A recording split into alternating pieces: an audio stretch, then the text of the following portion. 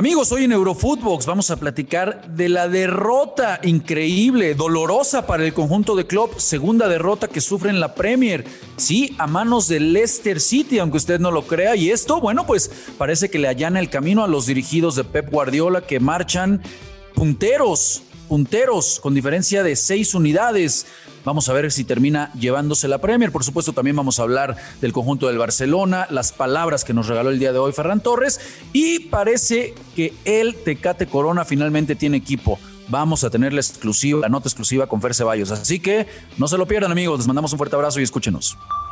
Esto es Eurofootbox, un podcast exclusivo de Footbox. Hola amigos, ¿cómo están? Qué placer saludarlos, volvernos a encontrar en un episodio más de Eurofootbox. Y hoy tengo el placer de acompañar a mi buen amigo Fernando Ceballos. ¿Cómo andas, bro? ¿Qué tal, Rafa? Saludos a ti, saludos a toda la gente que nos escucha. Sorprendido, te diría que estoy sorprendido porque hoy el Leicester City ha dado un golpe de autoridad a la Premier y me parece que se la está poniendo en bandeja de plata al Manchester City de Pep Guardiola, ¿eh? La verdad que estoy de acuerdo contigo. Pues qué momento, ¿no? De que venga esta derrota para el conjunto de Liverpool. Coincido en que parece que se le allana el camino a los de Pep Guardiola. Pero ya lo habíamos en algún momento platicado, mi querido Fer, en esta etapa precisamente de diciembre es cuando los equipos en la Premier normalmente o se terminan cayendo o logran pues despegarse, ¿no? Por toda esta seguidilla de partidos que tienen que jugar, y la verdad que sí termina por ser sorprenderte, ¿no? La derrota del conjunto de Klopp. Lockman termina al minuto 56. Termina marcando, después Marco al 59, que le termina dando la victoria al conjunto de los Foxes. Para si fuera poco, bueno, Schmeichel, el hijo de la leyenda, le ataja un penal a Mohamed Salah, que bueno, me parece que un penal no puede pasar por ahí, no podemos crucificar al egipcio después del buen año que ha tenido, pero pues es increíble, ¿no? Apenas la segunda derrota del conjunto de Klopp. ¿Cómo irá a afectar esto, mi querido Fer, de cara a lo que se viene, de cara a la Champions? Porque nosotros decíamos, bueno, pues el conjunto de Liverpool es de los que más fuertes se ven. ¿Será que esto le pegue en lo anímico, mi querido Fer, o cómo ves esta derrota? Curioso lo de Lockman, ¿no? Entra al 56, marca al 59. Decías lo de Kasper Schmeichel, hijo de la leyenda, pero que también ha escrito, ¿no? Su historia ya en Inglaterra y concretamente en este Leicester City, haciendo una carrera extraordinaria, no llegando evidentemente a los niveles del padre, pero sí siendo un portero muy, muy, muy destacado en Inglaterra y en el fútbol de Europa, ¿no? Diría en general. Llama la atención, Rafa, lo de la derrota de Liverpool por lo cerrado que está la parte alta, ¿no? Se queda con 41 puntos, a 6 ya del Manchester City, que empieza a sacar un ligero colchón sobre los Reds y sobre el Chelsea. Y vamos a ver al final de cuentas qué pasa también con la Copa Africana de Naciones, ¿no? En donde el Liverpool tendría que soltar a jugadores importantes como el mismo Salah, como Mané.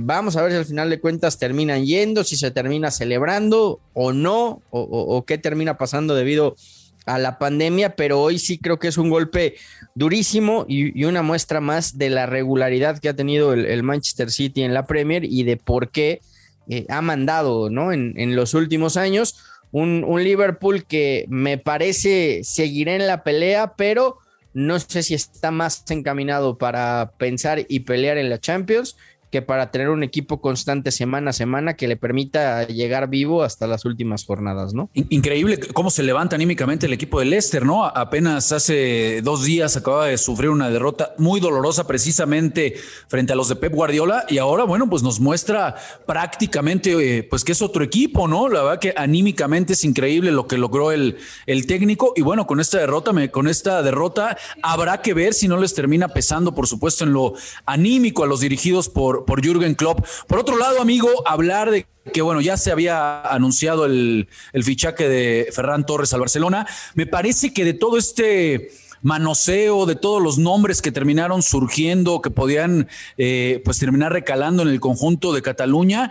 Yo creo, mi querido Fer, y tú conoces bien esa institución, además de ser aficionado del conjunto del Barcelona, pues yo creo que es una decisión sumamente acertada, ¿no? Conoce bien la liga, ya trabajó con Pep Guardiola, anduvo muy bien en la selección con Luis Enrique. Entonces, insisto, de todos los nombres que se terminaron barajeando, pues me parece que este es el más acertado, ¿no? ¿Tú cómo lo ves? Sí, el City se lo lleva prácticamente en una ganga de mercado porque le quedaba un año de contrato y el Valencia lo tuvo que rematar, ¿no? Prácticamente, o si no se le iba a acabar yendo gratis. Es por eso que sale Ferran Torres del Valencia. No termina de cuajar, no termina de irle de como se esperaba en el City de Guardiola, aunque tuvo momentos destacados, y ahora regresa a España, ¿no? A una liga que conoce de memoria. Me parece que va a encajar a la perfección en este Barça que de a poco va recuperando efectivos. Hoy ya veíamos la noticia también de que Pedri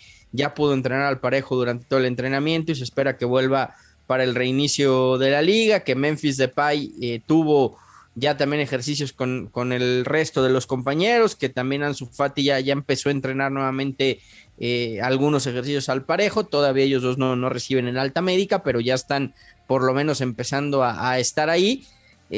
Viene a sumar, Rafa. Tampoco creo que sea la solución a todos los males, ¿no? del Barcelona, un Barça que yo insisto, si quieres volver a dar ese salto, tendrás que pensar en algún crack para el verano. Es muy difícil sacarlos ahora en este mercado invernal. Mi duda sigue siendo de dónde demonios sacó el Barcelona dinero para pagar esos 50 millones que le pide el City, ¿no? Pero de que viene a sumar, y de que tendrá que estar apuesto a la misión de este Barcelona, que es por lo menos terminar en puestos Champions, ¿no? ¿Por qué no, si te parece, vamos a escuchar palabras que hoy nos regaló el mismo Ferran Torres y después lo seguimos discutiendo, ¿vale? Venga. Bueno, lo primero, estic molt content ja per unir-me a este gran club. Espero seguir creixent com a futbolista, com a persona, ajudar al Barça a ser lo que és, uno dels millors clubs del món, i res, molta il·lusió d'estar així. Sí, jo crec que és un pas enorme en la meva carrera per a seguir creixent, com he dit, per a seguir intentant marcar gols, créixer com a jugador, com a persona, en un entrenador ideal, un club que està il·lusionat en la meva arribada i estic desitjant ja poder estar en l'equip. Bueno, ja sé la carrera que té com a jugador, que és impecable, i ara com a entrenador lo mateix, estàs començant, però sé que és un entrenador formidable, que me va ajudar a créixer, a millorar, i estic desitjant ja poder estar en ell. Bueno, sobretot polivalència, puc jugar en les 3 posicions de davant, que això és algo important per si n'hi ha lesions i qualsevol cosa, i res, intentar jugar en l'equip a marcar gols, a donar assistències i també a... Y bueno, mi querido Fer, ahí están las palabras de Ferran Torres. Yo coincido, posiblemente no sea nada más la solución, pero en un equipo que está en reestructura, ya bien lo decías, con la recuperación de Ansu Fati, de Pedri, lo que ha demostrado Gavi, Nico González, creo que puede ilusionar de medio campo para adelante el conjunto del Barça. Yo en donde sigo viendo muy flaco al Barcelona es en el fondo. En el fondo lo hacen agua y sí considero que ahí es en donde tiene que apuntar a reforzarse.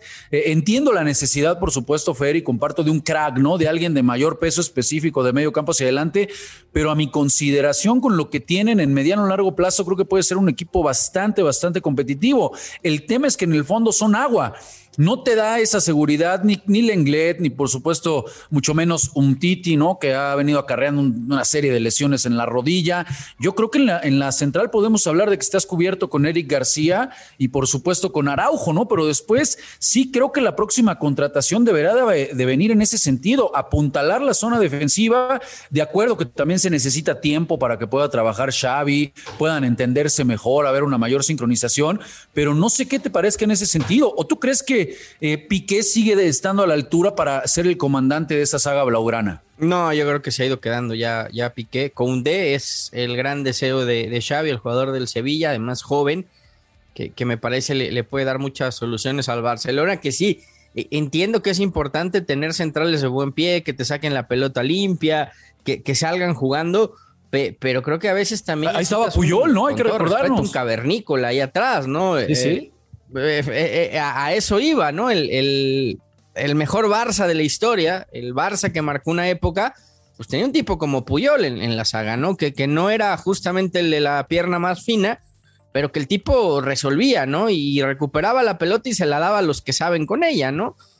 Creo que hoy el Barcelona necesita también un central de esas características. En el tema de Umtiti se habla ya de una posible salida por fin a la Premier, 20 millones aproximadamente lo que podría estar ingresando el Barcelona por él.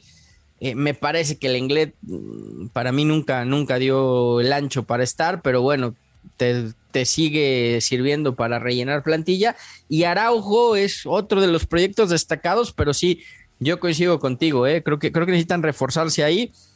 Serginho Dest también se habla de que podría salir, al parecer el Chelsea estaría interesado en llevárselo.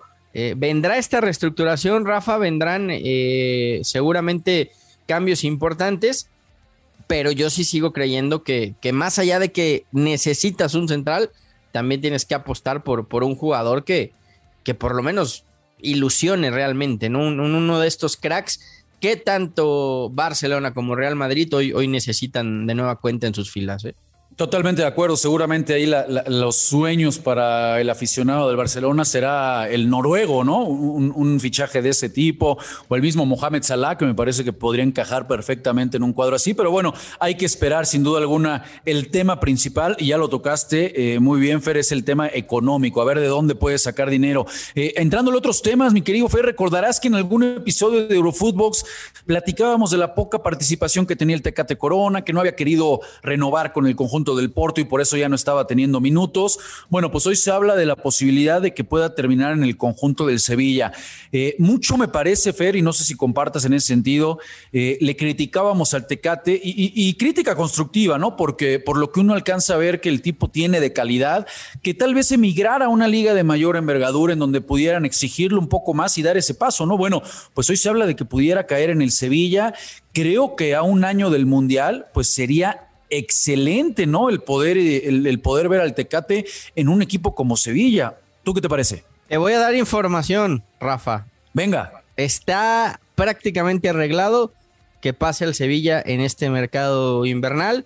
El Porto sabe que es la última ventanita que tiene para sacarle algo, porque si no se iría gratis en el verano. Y me parece que este tiene todo el sello de Monchi, ¿no? Un tipo que si algo sabe hacer es negociar bien.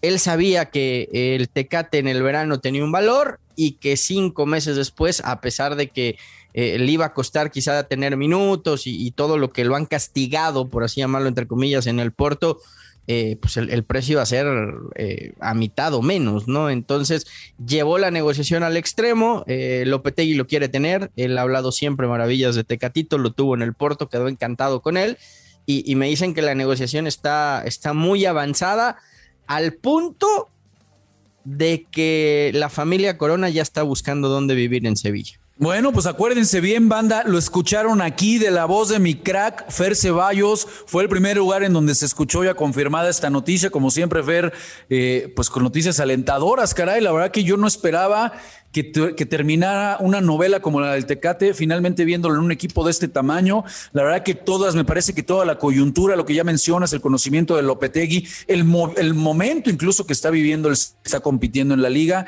creo que le va a venir de lujo al mexicano. Y por supuesto, como lo hemos dicho en diferentes ocasiones, en año mundialista. Gracias por acompañarnos en Eurofootbox. Te mando un abrazo y que se repita, no nos abandones tanto, bro. No, abrazo fuerte, Rafa. Nada más confirmar que el Napoli hizo oficial que el Chucky tiene COVID, lamentablemente estando en México haciéndose su prueba para volver dio positivo, está en aislamiento y asintomático, esperan que pueda llegar por el partido contra la Juve, que será el primero del regreso de la Serie A, ahora el 6 de enero, y el Barcelona también atacado por el COVID, 4 positivos, Jordi Alba, Valde, Dani Alves, entre los involucrados.